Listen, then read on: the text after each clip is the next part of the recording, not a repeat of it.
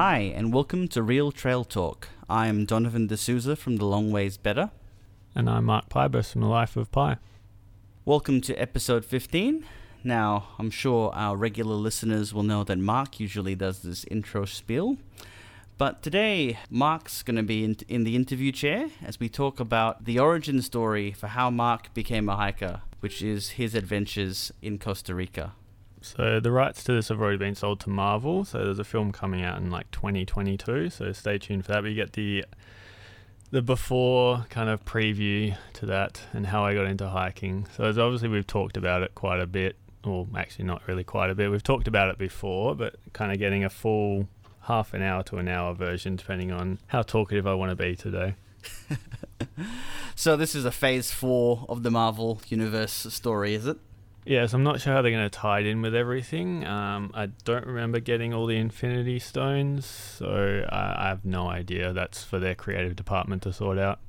Excellent. Well, they've got a few years, and hopefully this podcast will provide them the inspiration that they need. Yeah, I don't think it's going to sell many tickets. We'll see how we go. Okay, so let's set the scene. Take us back to 2008. Tell us about a young Mark Pybus, quite a buff young Mark Pybus based on the photos I saw of you on this particular trip. Tell us a bit about where you were at in terms of your life and what made you decide to go and do this. Yeah, so 2008, I was 22, young single man living out of home. I'd kind of started my air quote career, and I was just looking for something to do. And yeah, as I've said before, sitting in the office, I just kind of Googled adventure holidays, and as it happened, World Expeditions came up as one of the options, and I was having a look around the website, and I thought, oh yeah, Costa Rica, that doesn't look too bad, without actually knowing anything about the country. So I kind of, as I do, hastily book and get kind of something into my head that I really want to do that, and then I'm kind of single-minded from there. I actually booked this trip and the flights before I'd officially booked the leave, which my manager was not happy about. So just a question on that. So were there any other places that were possible options, or was it just always just Costa Rica? You saw it and you were like, that's the one? Yeah, so I kind of looked around and I thought Africa would be nice. I always wanted to go on safari, but I thought like I want to do a bit more than just sit around and watch stuff. Yeah. And then a couple of the other South America trips looked promising, like Angel Falls, talked about it in episode 13. That was one of them. But again, I wanted something a bit longer and a bit more challenging. And the Costa Rica trip was 18 days. It was graded quite high, but I'll get to the actual physicality of it later. And it was on budget as well. It was one of the not cheaper ones, but it was within what I could afford for the time period that I was away. Yes, I think certainly in your early 20s, you've got to be probably a bit more... that's one of those deciding factors, isn't it? Yeah, I mean, I wasn't paying a whole lot of rent because even though I was staying in North Frere, I was staying at a friend's parents' investment property with 2 other people. So, like, money wasn't a big issue for me. It was just like, can I realistically afford this without going into too much debt, which I didn't end up in the end. It was, $1,000 or something on the credit card when I got back, which when you're in your early 20s is pretty small price to pay. Yeah, exactly. I think it's always travel's always worthwhile. Now, leading up to this particular trip, did you have to do a lot of training? Because you said it was on the harder end, wasn't it? Yeah, so I'd built this up as like, this was like a trek through the jungle. It was, stuff you see on National Geographic. It was going to be hard. It was going to be challenging. And the trip notes made it sound pretty challenging as well. So I trained quite significantly for that time. So I was going to the gym maybe 3-4 times a week. And then when I could, I would get out on the weekends and go hiking between Kalamunda and Mundaring, which is kind of where I fell in love with hiking. It was just a really nice section. It's quite hilly through there. So I thought I was well prepared. And yeah, like it was just a nice place to train. And I really enjoyed, seeing the Aussie bush and then going back to Frio and you've got the beach and everything. But in terms of like hiking, that's really the only area I stuck to. And as everyone knows, a bit later on, I've now expanded my range quite significantly. But to start with, that's all I was doing. I was just trying to get miles into the legs on the hilliest parts that I could. Yeah, and I remember reading your blog back in the old days, the black and white background blog. Yeah, the black And I and remember white you days. I remember you talking about that area being one of your training areas. That was your first post, wasn't it? Yeah, so I decided to, when I was getting into it again, just recreate that post or that time of my life. Well, that would have been 6 years on, maybe. So it was, quite a gap in between starting to kind of go hiking and then actually start enjoying it as a full-time hobby. Excellent. So this trip not just was it a great adventure, it was also really the start of the life of Pi in a way. Yeah, I mean, you could say that. It was my first adventure, like outdoors adventure, and it kind of opened my eyes to like the world out there, and there's more than just your own backyard, and kind of appreciating another country while also getting to know your own country too. So now with this Costa Rica trip, this was with a tour company. Who was it with again? Sorry. Yeah, it was with World Expeditions, but they'd kind of outsourced it to a company, American company or a Canadian company, I forget which they were, called Coast to Coast Explorers. It was a fully supported trip, which is what you want when you're in your early 20s and having to travel halfway across the world, literally, with only a backpack and, no real grasp on their Spanish language, which was a big hindrance in places. I imagine that would be quite daunting to travel all that way and not speak the language. So probably a wise move to go with the tour. So with this particular tour, how long was the itinerary for it? Yeah, so the original itinerary was 18 days, but that kind of included a day either side to like meet everyone and then travel back to San Jose, the capital. So it was a full-on trip. It's not like we were out in the bush for every single day, the jungle. We did stay places overnight every now and then, but there was a stretch in the middle where it was, I think, either 10 to 14 hour days, depending on where we had to go. So it was quite full-on, and by the end of it, I was extremely fit and, loving life as well. So obviously Costa Rica is pretty far away from Australia. How did you get there, and what was your flight itinerary to get you there?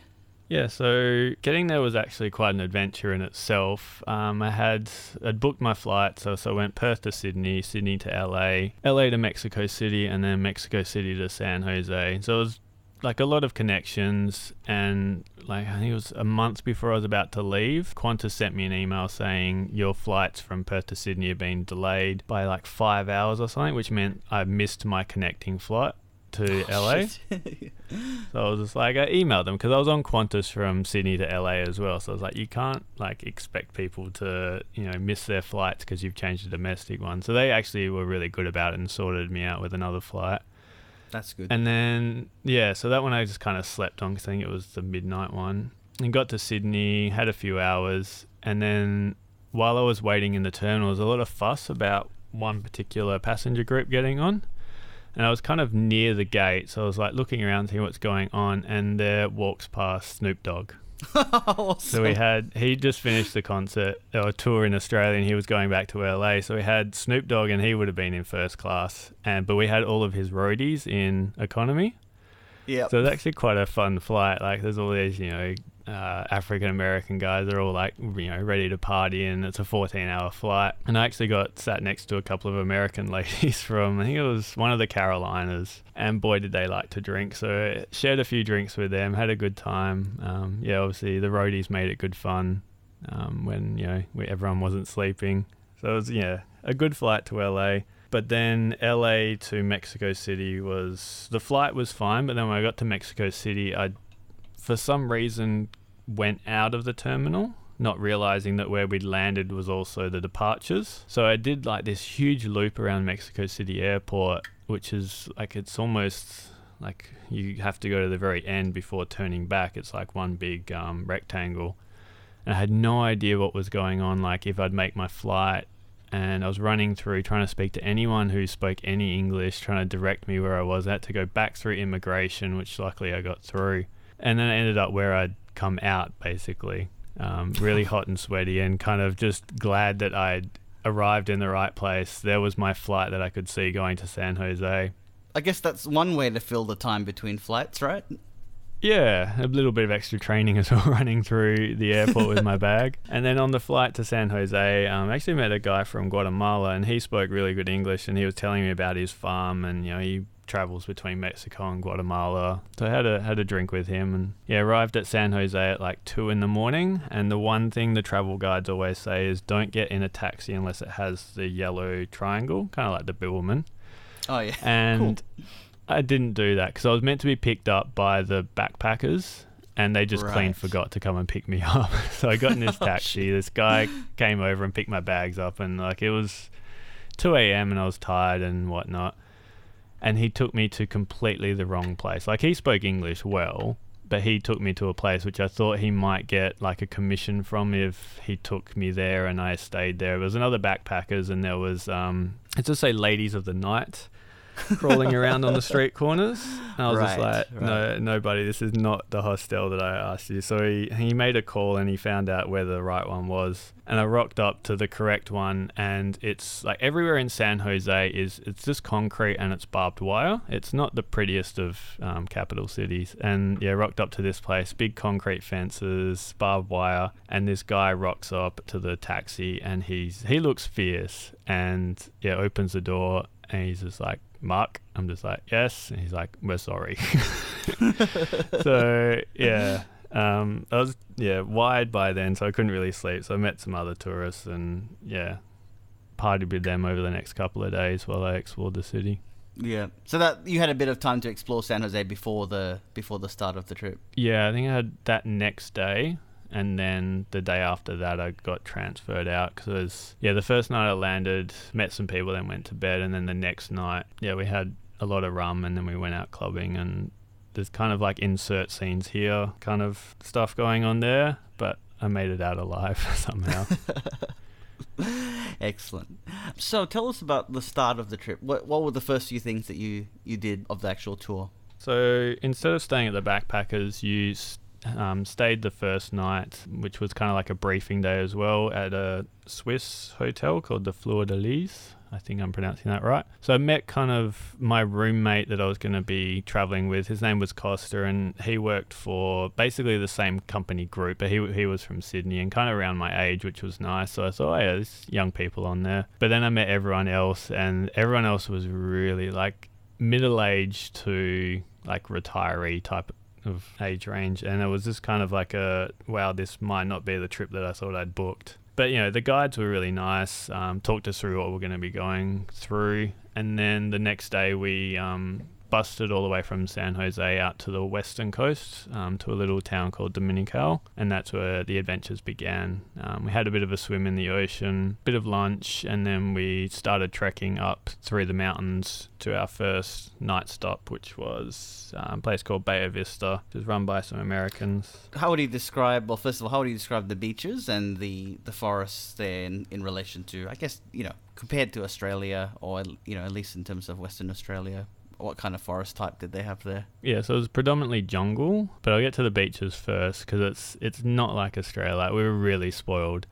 And this beach, it looks nice in the photos, but it's pebbles and rocks, like, as the beach. And then as you get out, you kind of have to swim rather than, like, use your feet. But it was, like, in terms of being picturesque, the beaches were quite nice, just, really rocky. But, the main forest is jungle, so it's thick, it's green, there's ferns, lots of magic mushrooms around, which we kind of got told not to touch or look at for good reason. But it's just muddy as well. And depending on, like, we had a really rainy time, but it does get quite hot and humid, like I imagine it is for you over there in Queensland.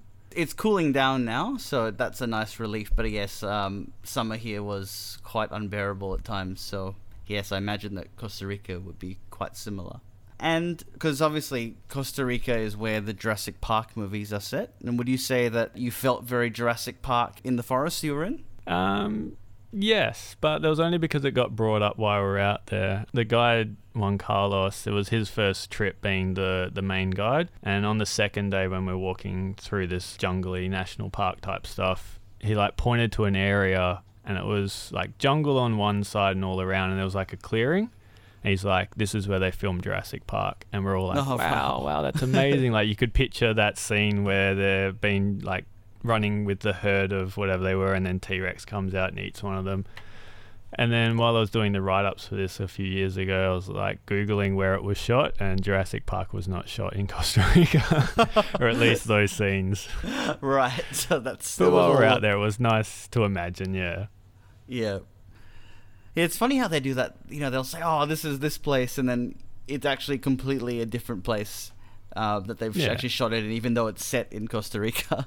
Well, they say ignorance is bliss, and I was quite blissful thinking that was Jurassic Park for quite a number of years. Excellent. I guess, you know, it's a good story to tell the tourists and get them all excited.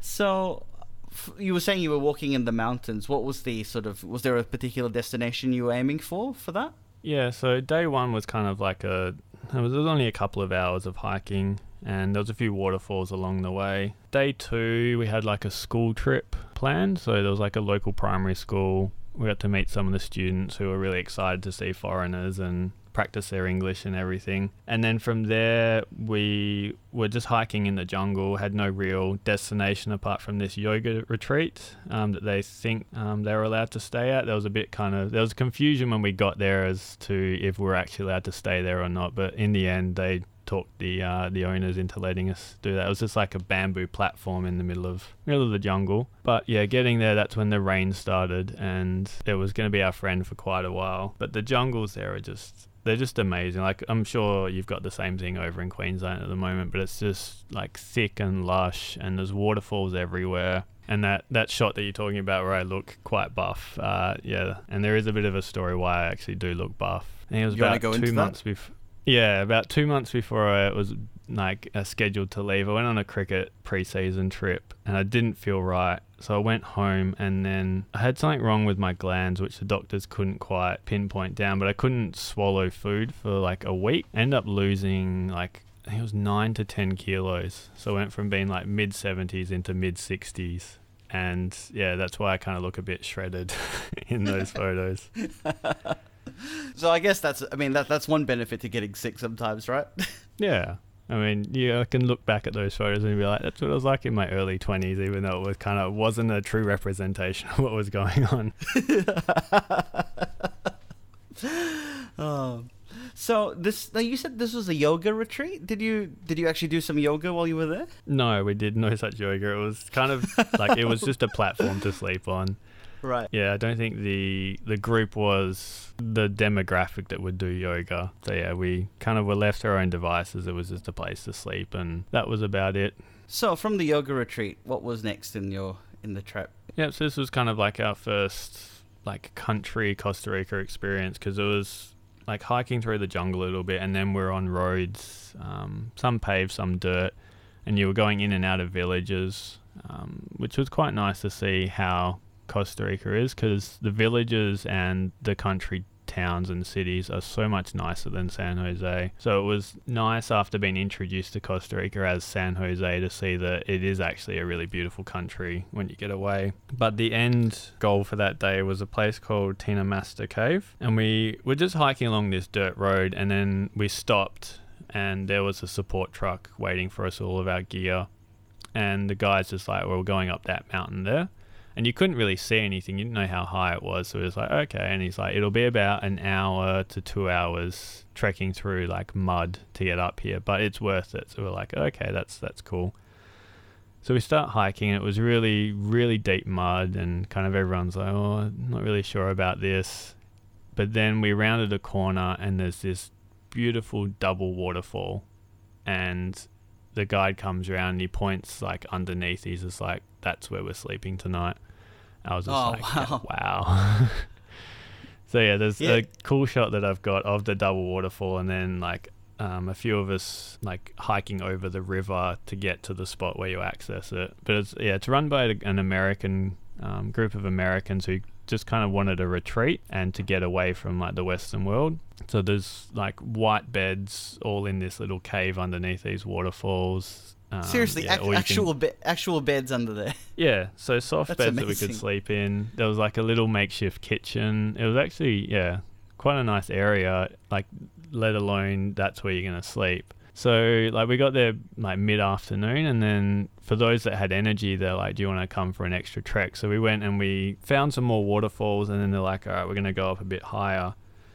So we're hiking for about an hour, and then we just reached this shack, and it's misty everywhere. It's just like, you know, gorillas in the mist kind of scenes. And then this guy rocks up on his horse out of the mist, and they're like, oh yeah, that's the guy, he lives here. And like he had a couple of cattle with him, and it was just weird, but like being above the clouds and then seeing this man, it was quite surreal. And so we kind of left him to his own devices, because I don't think he really liked having people around. And then we went to another waterfall, and there was like, who wants to jump off? And it was like a 10-12 meter drop into the water below, like small pool. Yeah, I was like, you know what, I'm only here once, and I did it. But that was one of the only bits of the trip that I just, for no reason that I can remember, left my camera back at the cave. Ah, no. And I really would have loved to, because I just thought we were going for like half an hour just to another waterfall. Like, what do I really need it for? So yeah, I was kicking myself that we didn't film that. It was just like, I have to remember it now, because I can't look at any photos. Yeah. Did you because you filmed some video as well, didn't you? Yeah, you've seen this video. There's a YouTube video. I'm an hour whether I'll share it or not, because it is it's not embarrassing, but it's not fine documentary making or video making. Is it a hidden video, or is it one that's easy enough for someone to find? I don't think it's easy to find, but I think, it's on my personal channel, which is public. So if you really wanted to find it, you'd be able to find it. But I won't give you direct access to it, I don't think. Fair enough. So yeah, it's a shame you didn't get to film that, because I think that sounds pretty awesome, what you did, jumping off into the waterfall. Yeah, it was one of those, like, that's why I'm doing this kind of experiences.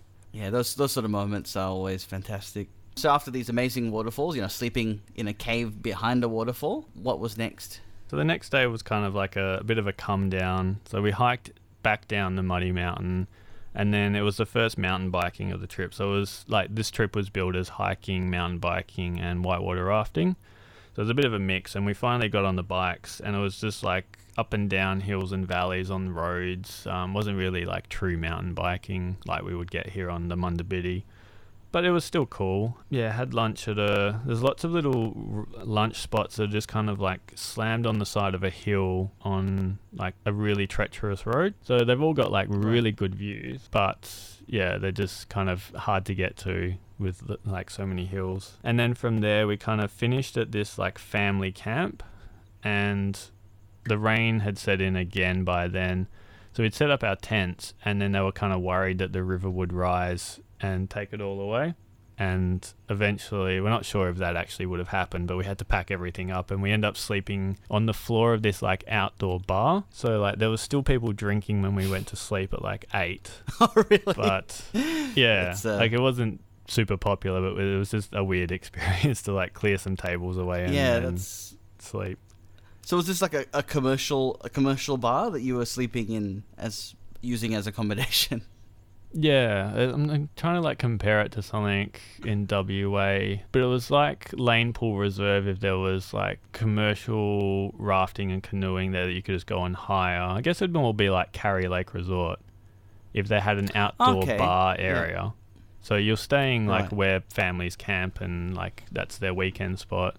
But it was just, this outdoor bar restaurant bit. Like it was not what I was expecting when I signed up, but that's what happens when things don't go right. I guess it's one of those things that it's kind of not right, but then it's also kind of a funny thing to be sleeping in a bar. It's probably more annoying at the time if people are still drinking when you're trying to sleep, but something that's funny in hindsight. Yeah, I didn't mind. I kind of felt bad because like we were interrupting like their experience. Like it wasn't their fault that we couldn't go and camp somewhere. It was, So after that, what was your next bit of the adventure? Yeah, so from here on out, they'd kind of like warned us that this was going to be like the hard section of the trek. So expect like 10 to 14 hour days and like thick jungle and everything.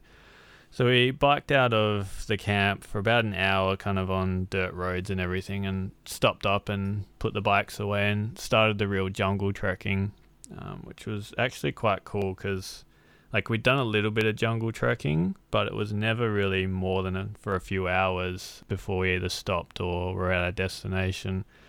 So it was nice to like really get out there and like really get stuck into it, because this is what I'd been training for. So yeah, it was nice to have that kind of open experience. And then the jungle just kept getting like better and better. So when you say like 10 to 14 hour days, was that, because sometimes with trekking, with the Bibbulmun track, that would be a really long in terms of kilometers, but in terms of time, it wouldn't, 20 Ks wouldn't be 10 hours. So what kind of sort of kilometers do you reckon you were doing? Yeah, honestly, would have no idea about the kilometers, but the group I was with were not particularly fit. And I mean, we would have been walking like 3 to 4 Ks an hour, I would have said. So this day would have been, 20 to 30 Ks. And to start with, it was kind of a bit flat, but then it really got hilly and muddy. I'm just looking through the photos now, and it's just like it's the coffee growing region, so it's quite hilly to start with. Like Costa Rica is just, it's mountainous, it's just hills or valley, like there's not a whole lot of flat. So kind of imagine that when you're thinking about kind of the terrain. And looking down over the valleys was just amazing, because it was just all coffee trees. And now, like, I have a coffee tree, I can kind of imagine like a whole field of them again. Did you buy that as a tribute to your time in Costa Rica? It did, actually. Like, I was never a coffee drinker before I went to Costa Rica, and I was having 3, 4, 5 cups a day while I was over there. It was like, because I'd only ever tried ground coffee before. All right. And it just, like, everyone who drinks coffee knows, and everyone who drinks not ground coffee will know, like, it's not a great substitute. Like, it's all right. It kind of tastes like coffee, but it's not really the same. And this is like fresh, like from the plantation coffee that I was having, and I just got hooked on it. So yeah, having my own coffee tree was kind of a tribute to that. And whenever I can, I try and buy Costa Rican coffee, because that tastes like, it takes me back to like being in the jungle at night or in the morning, and like having those cups of coffee. I guess that's that whole sense of terroir that comes with the taste of the place that comes with where food is grown, and that's kind of cool that you can drink a cup of coffee and it remind you of a place that you've been. Yeah, and I mean, I wouldn't say that I have like the best taste buds in terms of sophistication, but I can, if I'm drinking Costa Rican coffee, I can tell it's from that region, and like I get like memories flooding back, and that's quite awesome, a good thing to like just be sitting at home, and then you just reminded of like this epic adventure you'd been on when you're in your 20s. Yeah, that's great. So now you with 10 to 14 hour days, and you're saying December. It was December, wasn't it? Around the end of the year? I was November when I was doing November. This track. So was that like starting in darkness, finishing in darkness, or how was that? So this morning, because we were starting at the camp, we started at sunrise. So I think it's like pretty much 6 till 6 is being near the equator is like the sunshine hours. And it's not like here where we're near the ocean and you get the light lingering on. It's dark, then there's a little transition period, then it's light.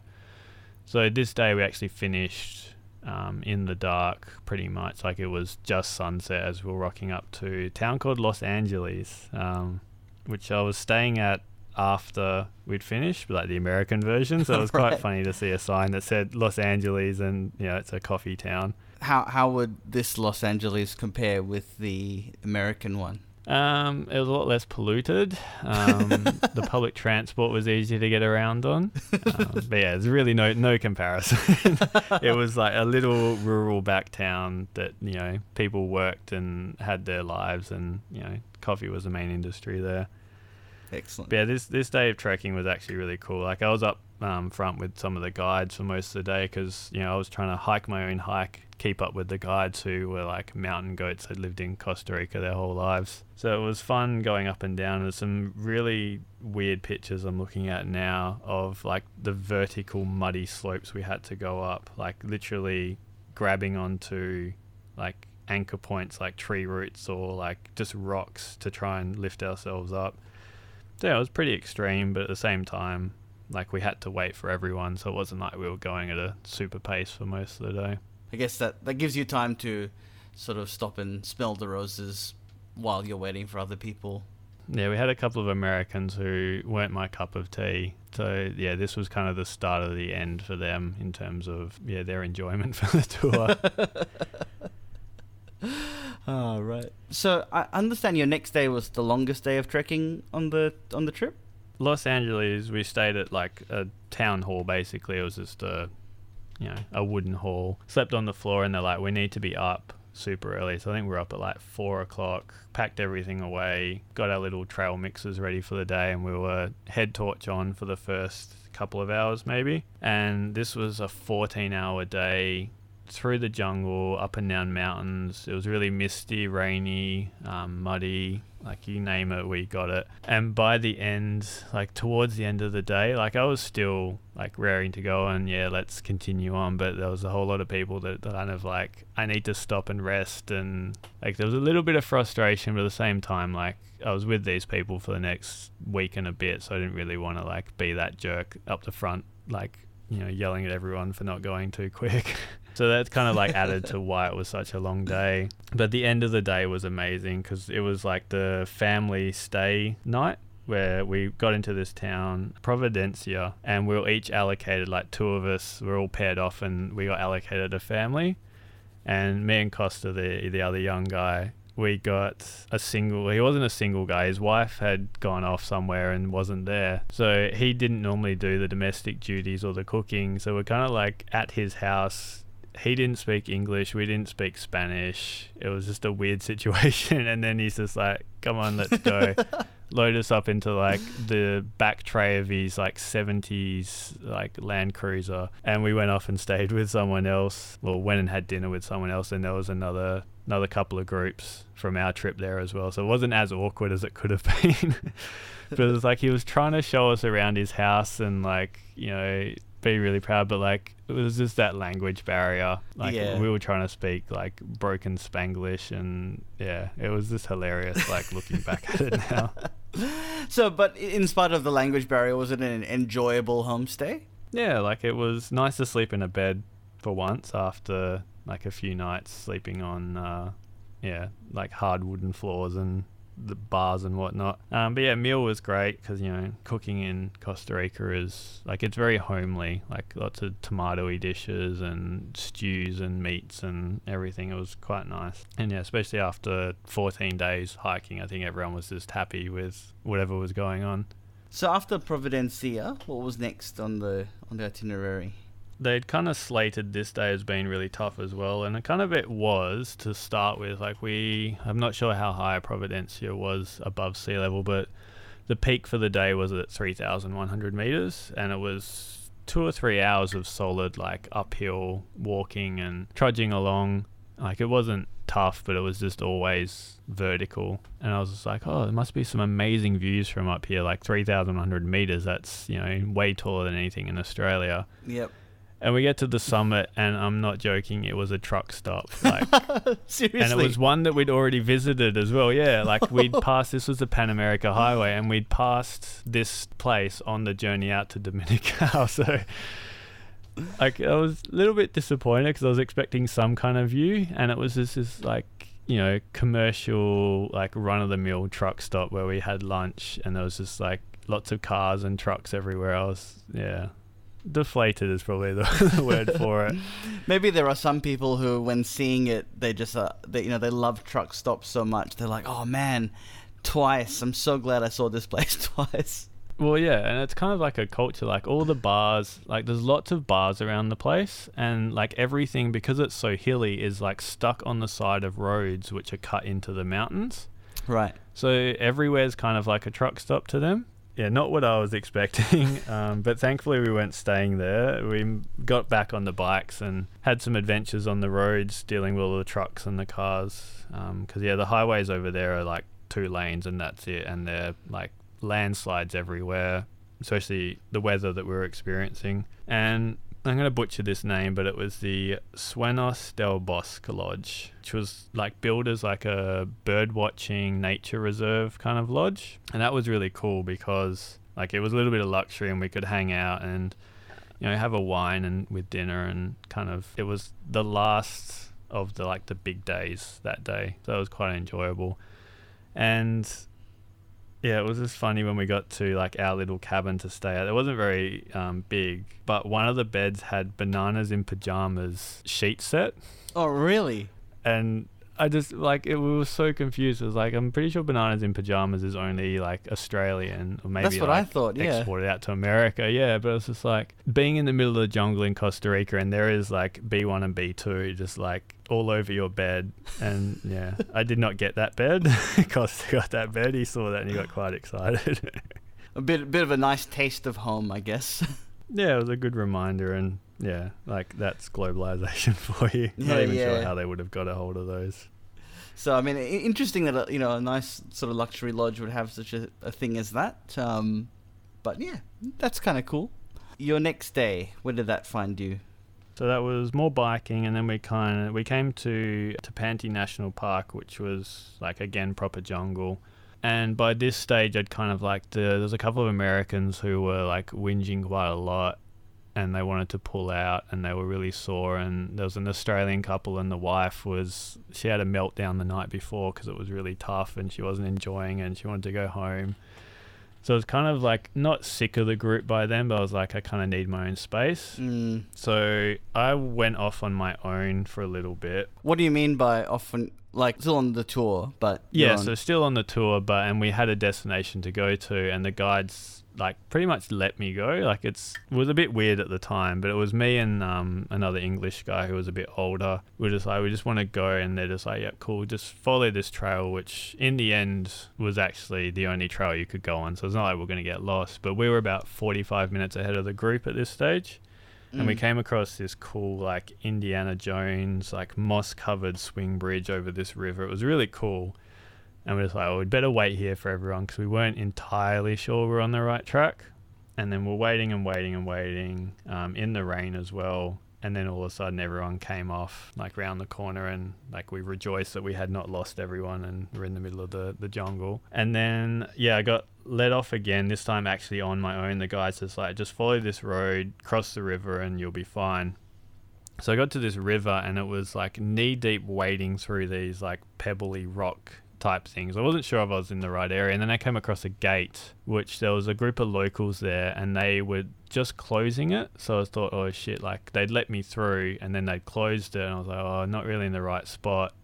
But then I came across the support truck and let out a big sigh of relief again. It's kind of like the opposite of what you want to do on a tour, is like go off and do your own thing. But I think by then the guides had realized that I was itching to kind of, go on my own pace and see something without having to constantly wait for everyone. Yeah, I think that's one of the hard things with tours, isn't it? Like, you want to be, flexible enough to kind of bend to the will of the group. But then there's also just times where you kind of really want to do what you want to do. Yeah, it's like a compromise. And I think these days I wouldn't have such a big problem, but back then I was a bit younger and a bit kind of less patient than I am now. But yeah, I understand, like you can't really expect to go on one of those things and to go at your own pace and everyone to be at your level. I think it makes me think of, we had a similar kind of issue when we were in Vietnam of this guy who just was getting up really late, and it just made everyone else late. And it's, I guess, it's one of those frustrating things where I think other people in the group were also frustrated that we were being delayed by one person. So I guess, I can kind of see what you're saying in terms of, wanting to keep going and having to deal with other people who maybe are not going as fast, and, not getting, not letting you hike your own hike in a sense. And you don't want to be that person that's the jerk and like yelling at everyone to go quicker, or like having to point out that they're getting up late and ruining it for everyone. Yeah, like you want to still have a cordial relationship with people. So yeah, once everyone arrived, it was like an hour later when the group caught up, and I was just sleeping in the back of the truck. And it was like everyone was just really grumpy at that stage, and I did not understand why. Like that was such a nice piece of jungle, and like you'd had all these cool experiences of the bridge and the rivers and like just being out in the wild. And so the next bit was just biking into town. So I was like, weaving in and out of puddles and doing all this, and everyone was just like wanting to go to sleep. So I arrived in a town called Arosi, and everyone settled down. A few of us went out for a drink at the local bar. But yeah, a lot of people just wanted relax and stay at the motel we're at. It was, yeah. I think by then I'd realized like I could go off and do my own thing and enjoy it on my own rather than having to like always be around the group and get like have that as my experience. So it was kind of like a turning point day where I was enjoying the trek for what it was and like what I wanted to get out of it. So after this day, which was, as you say, a bit of a turning point for you, I understand the next bit of your adventure was a bit more bike oriented. Is that right? Yeah, so we'd done like the hard yards in the jungle through the mud and everything, and yeah, the next day was a full day of biking, which I actually enjoyed quite a lot because, you know, I did enjoy my mountain biking when I was young and like getting out there, and this was, yeah, I mean the bikes weren't fantastic, but they were still all right. But yeah, full day of biking in the rain, on dirt roads that were all muddy and lots of puddles. So I was having good fun because it's kind of, you're on your bike, that's your own thing. And you can kind of get ahead of people and then slow down and still have fun. So it wasn't as bad as like waiting for people, like climbing up and down hills that should only take like a couple of seconds. Couple of seconds. Like, well, you know, like the people that take ages to like hoist themselves down from rocks or up rocks, and like, I don't know. I guess I'm still impatient as a hiker, but like, you know what I'm saying. Yeah, I know what you're saying. I know what you mean. Just when you said seconds, It was kind of funny. Yeah, so this was kind of through sugarcane and coffee territory again, and we actually got to see where the coffee factories were processing everything. So it was kind of like an industrial feel, which added to like the gloominess of the day because it was just rain. But I actually enjoyed it, and I know it's weird to think like I have vivid memories of this one spot, and I've had it in dreams before. And there's nothing particularly interesting about this area, but yeah, like I've had a few dreams where I'm riding this stretch of road which is all sugar canes and coffee plants either side. I'm not sure how to describe it, but it's just, maybe that's my way of remembering it. But yeah, in my notes I've got like it was to lodge, and I can't remember the name of the lodge, and the trip notes that they gave us differ quite badly after like a couple of days previous to this one. So I have no idea where we were, and I was trying to go on Google Maps trying to find all these places, and I've roughly got where I was, but yeah, this place, no idea. So when you say that it was quite different, was that because they had to change the itinerary due to weather, or was it just they got it wrong? Or part A, part B. I think they try and, the spiel we got was like not every tour is the same, so they try and like they stick to a rough like area where they're trying to go, but they'll mix up the experiences so you can go on this tour again and not have like everywhere be the same. Oh, so, cool. That's kind of interesting. Yeah, so it was a bit of column A and a bit of like the weather really got to us, and the next day we actually had to stay at the same lodge because they had a kind of like they knew what was going up ahead, and because of the rain all the rivers were about to burst their banks. So we're coming up to the whitewater rafting part of the trip, they had to really double think that what was going to happen, because obviously the group wasn't particularly fit or able to do like the higher class whitewater rafting that it eventually would be. So yeah, I mean, the next day was alright. We went for another bike ride. It actually backtracked on the roads we'd already been on, but then did a little bit of whitewater rafting, because I think they figured this was the only time we could get some in, and that was billed as like one of the big experiences of the trip is this rafting. So we did a really small section. It was maybe like an hour or two of rafting, and even on this like what was meant to be a gentle river was like lots of rapids. It was really quick. Then we capsized 2 or 3 times. I ended up floating down the river for a few like minutes at a time because I was terrible at my balance back then. Like I was trying to like paddle and like get in tune with everyone, but I just like as soon as we hit like a big bump, I don't know, well maybe it's because I'm like gangly, but I just kind of like flew up and then I was out of the boat, and yeah. Did you say your balance wasn't good? No, not back then. Really? This is a different me, yeah. Very, very different, Mark, because you're probably one of the most sure-footed people I know. But I guess much changes in 10 years. Yeah, like I wouldn't compare myself to a giraffe, but yeah, like in terms of like hiking balance and when I've got a pack on, I definitely wasn't then. So after the whitewater rafting, what was next? Yeah, so we had a bit of a lazy afternoon back at the lodge, and then the next day, in my notes I've gone, really can't remember much about this day. All I know from I think I only took about 8 photos this whole day, and I think it was because it was such heavy rain, and we were just trekking. Like, I really cannot remember much about this day.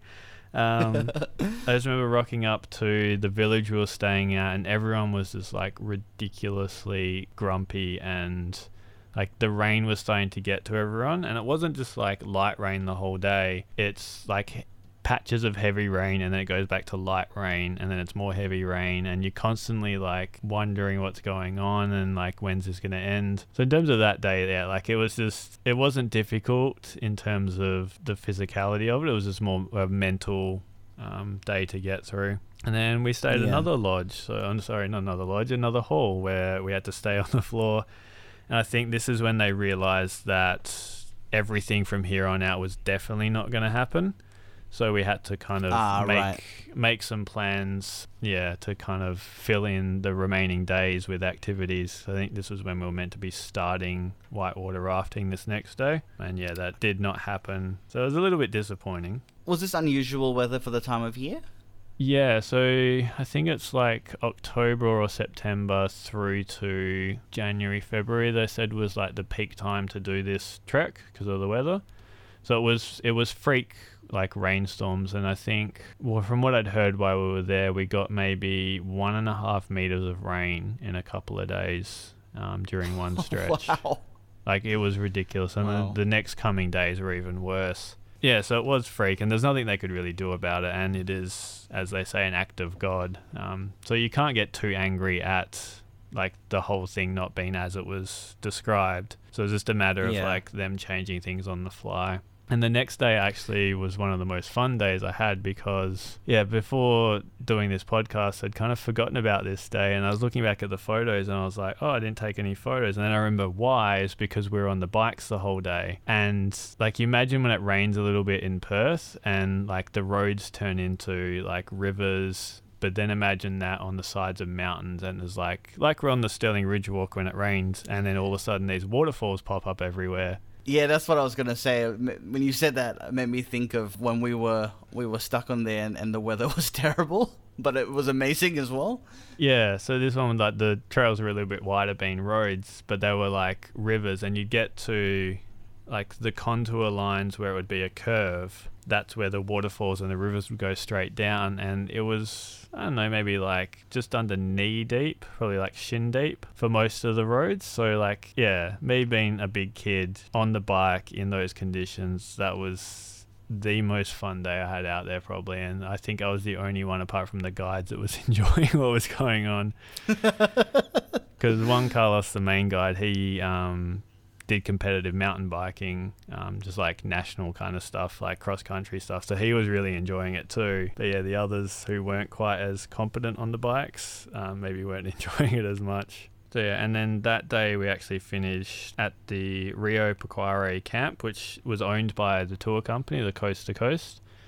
And this was like an amazing place to like say that this is your own camp. It was like a 2-story tree house. I want to say like hexagonal in shape, and the bottom layer was like kitchens and dining areas and everything, and then a stairs up to the top platform, which was just hammocks everywhere and tables and like a spot to chill out in the jungle. And when we got there, they're like, cool, here's some tent pads by the river, and they would have been normally 30 to 40 meters away, maybe like 50 meters away from the edge of the river. So we set our tents up, and then I realized there was ants on my tent pad. So my bag was all covered in ants. So I went to wash all that out. And then eventually they're like, yep, sorry, we're going to have to like move up to the treehouse for dinner and everything. It was ridiculous, the rain from then on out. There was this heavy, heavy, heavy rain. And this is the days where we had 1.5 meters of rain. And the river swelled up so much that those tent pads were gone by the morning. So had we have stayed in them, we probably would have been killed because we'd just been washed away downstream. And you could hear the rocks and the logs and everything tumbling underwater, even though they were 50 meters away, and we were up on the second story with a tin roof and the rain bucketing down on there. That's how ferocious it would have been. It was just like, a scene out of Noah's Ark or something, the amount of rain that we had. But you got to stay in a treehouse, which is kind of cool. Yeah, that was actually very cool.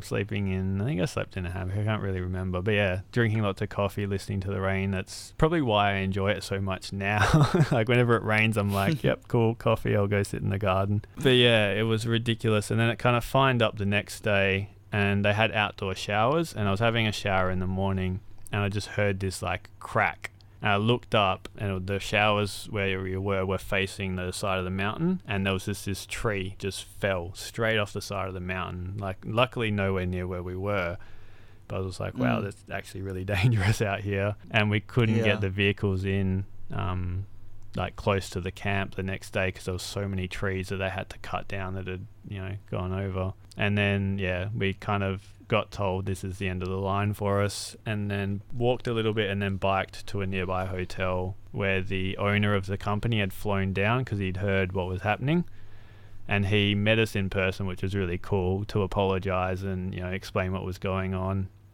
And everyone was like completely fine with it, because it's like, what do you really expect the guides to do in this, like take us out on these rivers that have burst their banks? But yeah, he was really cool about it. So he shouted us all, like, I mean, they were paying for dinner anyway, but he paid for a nice dinner and some wine and everything at this hotel. That's really nice. Yeah. That to get that kind of, you didn't have to do that. You could just be like, oh no, it's an act of God, these kind of things. But then to actually come down and actually say, look, I'm sorry, this is how it's gone, but this is a freak weather event. That's a really cool thing. Yeah, I think, because he'd heard that the camp was maybe in trouble as well, so he was in the area to check on that. But yeah, it was I think he was Canadian or American, but he was just, really chilled about it, and like understood that it wasn't great for us. But yeah, as I said, we didn't really mind because, what are you going to do about the rain? But then, to kind of like finish the tour, we still had to get to the end point. So they decided the next day would just be like, we'll just cycle to the end, even though we had a couple of days left, I think, on the tour. So it was about 60 Ks of riding on these highways. Wasn't ideal because it was like a war zone out there, because everyone in this low-lying area that kind of flattened out a bit after a while. They'd brought all their possessions and everything because the whole place was underwater apart from the like raised highway. And it was, like refugees everywhere, people forced out of their homes. And then about halfway to our destination, one of the ladies she wasn't great on the bike, and you literally had your little like tiny bike lane on the side of the road before it then went down towards the flooded bits. And she got a bit wobbly and she got sideswiped by a truck.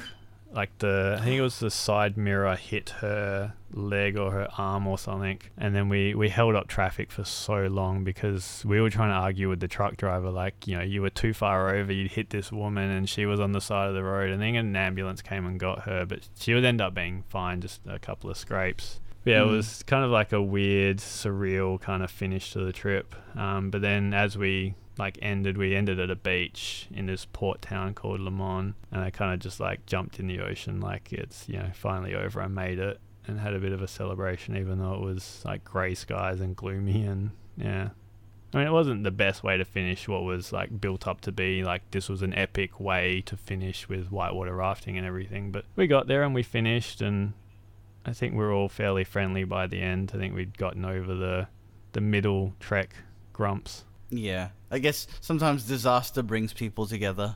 Yeah, like we were in it together as a group. Not much we could do. And I think the people that were whinging a little bit that it was too hard got a bit of a break from that as well, even though we had 60 Ks on these mountain bikes to ride.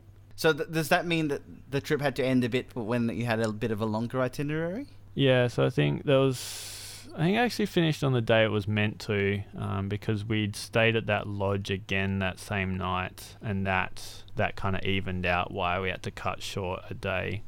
So I think because I had the backpackers booked after getting back, so yeah, I think it finished as we were meant to, just we didn't get to do as much as we wanted in those last few days. So that was the end of your trip to Costa Rica, and you went to LA, to the other Los Angeles, I should say, at the end of that. Yeah, went and visited the big LA. Yeah. So I did like the touristy stuff. Did you party with your homie Snoop Dogg? No, I didn't see Snoop Dogg. I actually did, but he was a wax model in Madame Tussauds. So yeah, did the touristy stuff. I actually stayed right in the middle of Hollywood, which is not as you would expect it to be. Like Hollywood itself is like tourist shops and like just buildings. Like there's nothing really there. There's a few shops that are like upmarket, but that's about it. But yeah, I went to a Lakers game, sitting in the nosebleeds, watched Kobe beat the Raptors, I think it was. So that was cool. Went out to Santa Monica Beach, but it was like 18 degrees and like cloudy every single day I was there. And I made the mistake of not hiring a car. So if you ever go to LA, hire a car, because the public transport is like just ridiculously terrible. And yeah, that was my trip. I kind of like, it was Thanksgiving while I was there, so we had a lot of Marines staying at the Backpackers, which is kind of cool, and the drinks were really cheap. So I had a couple of fun nights with some Marines, but not in the way that you would think. So all in all, your Costa Rica and on either sides a bit of extra holiday was a pretty good trip. Yeah, I suppose you'd call it life-changing. Like it cemented like my worldview of like, I had a bit more confidence after the trip, realized that that's what I wanted to do a bit more with life, and then like being out in nature and the physicality of it, that's what I enjoyed. So even though it was a while after I got back from Costa Rica that I then started hiking a bit more, it was kind of like that introduction kind of like piqued my interest in being out in nature a bit more. Certainly, as you say, it introduced you to the Bibbulmun and got you out and doing quite an epic trekking holiday. It's the perfect kind of origin story for a hiking superhero, I guess. Yeah, I mean, you add a few explosions into that story and it could be a passable movie. Who knows? Who would you get to play me? I don't know. I don't know who I'd get to play Mark Pybus. Especially like a young... I mean, I think that you would be looking for someone a bit like a Tom Holland kind of character, is what I'm thinking. Like someone who's young, not someone your age playing a 20-year-old like they did in the old Spider-Man movies. Yeah, I don't know. Do you have any ideas? I know what my girlfriend would say. She would... it's not really relevant now because he's a bit old, but he would say David Swimmer, or she would say David Swimmer. Whenever we're watching Friends, she's like, it's you. Yeah. I think he'd probably be... He'd be just a bit too old to play a young Mark Pybus, but I see what she's saying, though. I don't know. We'll deal with that when Marvel go to cast. Yep, exactly. Well, thank you, Mark, for sharing with us your adventure on Costa Rica. Now, is this an expedition that can still be done today? I think so. Yes, you can, because I was in Walpole a couple of Christmases ago and I looked down at the newsagents and I just noticed a Australian National Geographic magazine, and it was trekking in Costa Rica. So I thought, I looked at that. Open up the magazine and there is Juan Carlos, the lead guide, still at it 10 years later or 9 years later. So yeah, this trip is very much still available, and if you go over and do it and see Juan Carlos, you can say that The Life of Pi recommended this, and he'll give you the blankest look you'll ever see because he has no idea who I am. and hopefully, anyone doing this trip will have better weather than you. Yeah, hopefully. I know the guy who did it for National Geographic had like ridiculously hot weather, so I'm not sure which I would prefer. I think I'd probably still go with the rain. I have a lifelong love of the rain now. Excellent. So thanks to the 3 people that are still left listening. I hope you've enjoyed it. This will actually be the last podcast we're doing with Donovan in Queensland. So hopefully we're back to normal service next episode. Yeah, thank you very much for listening. Thank you for listening, and we'll see you when I'm back in Perth.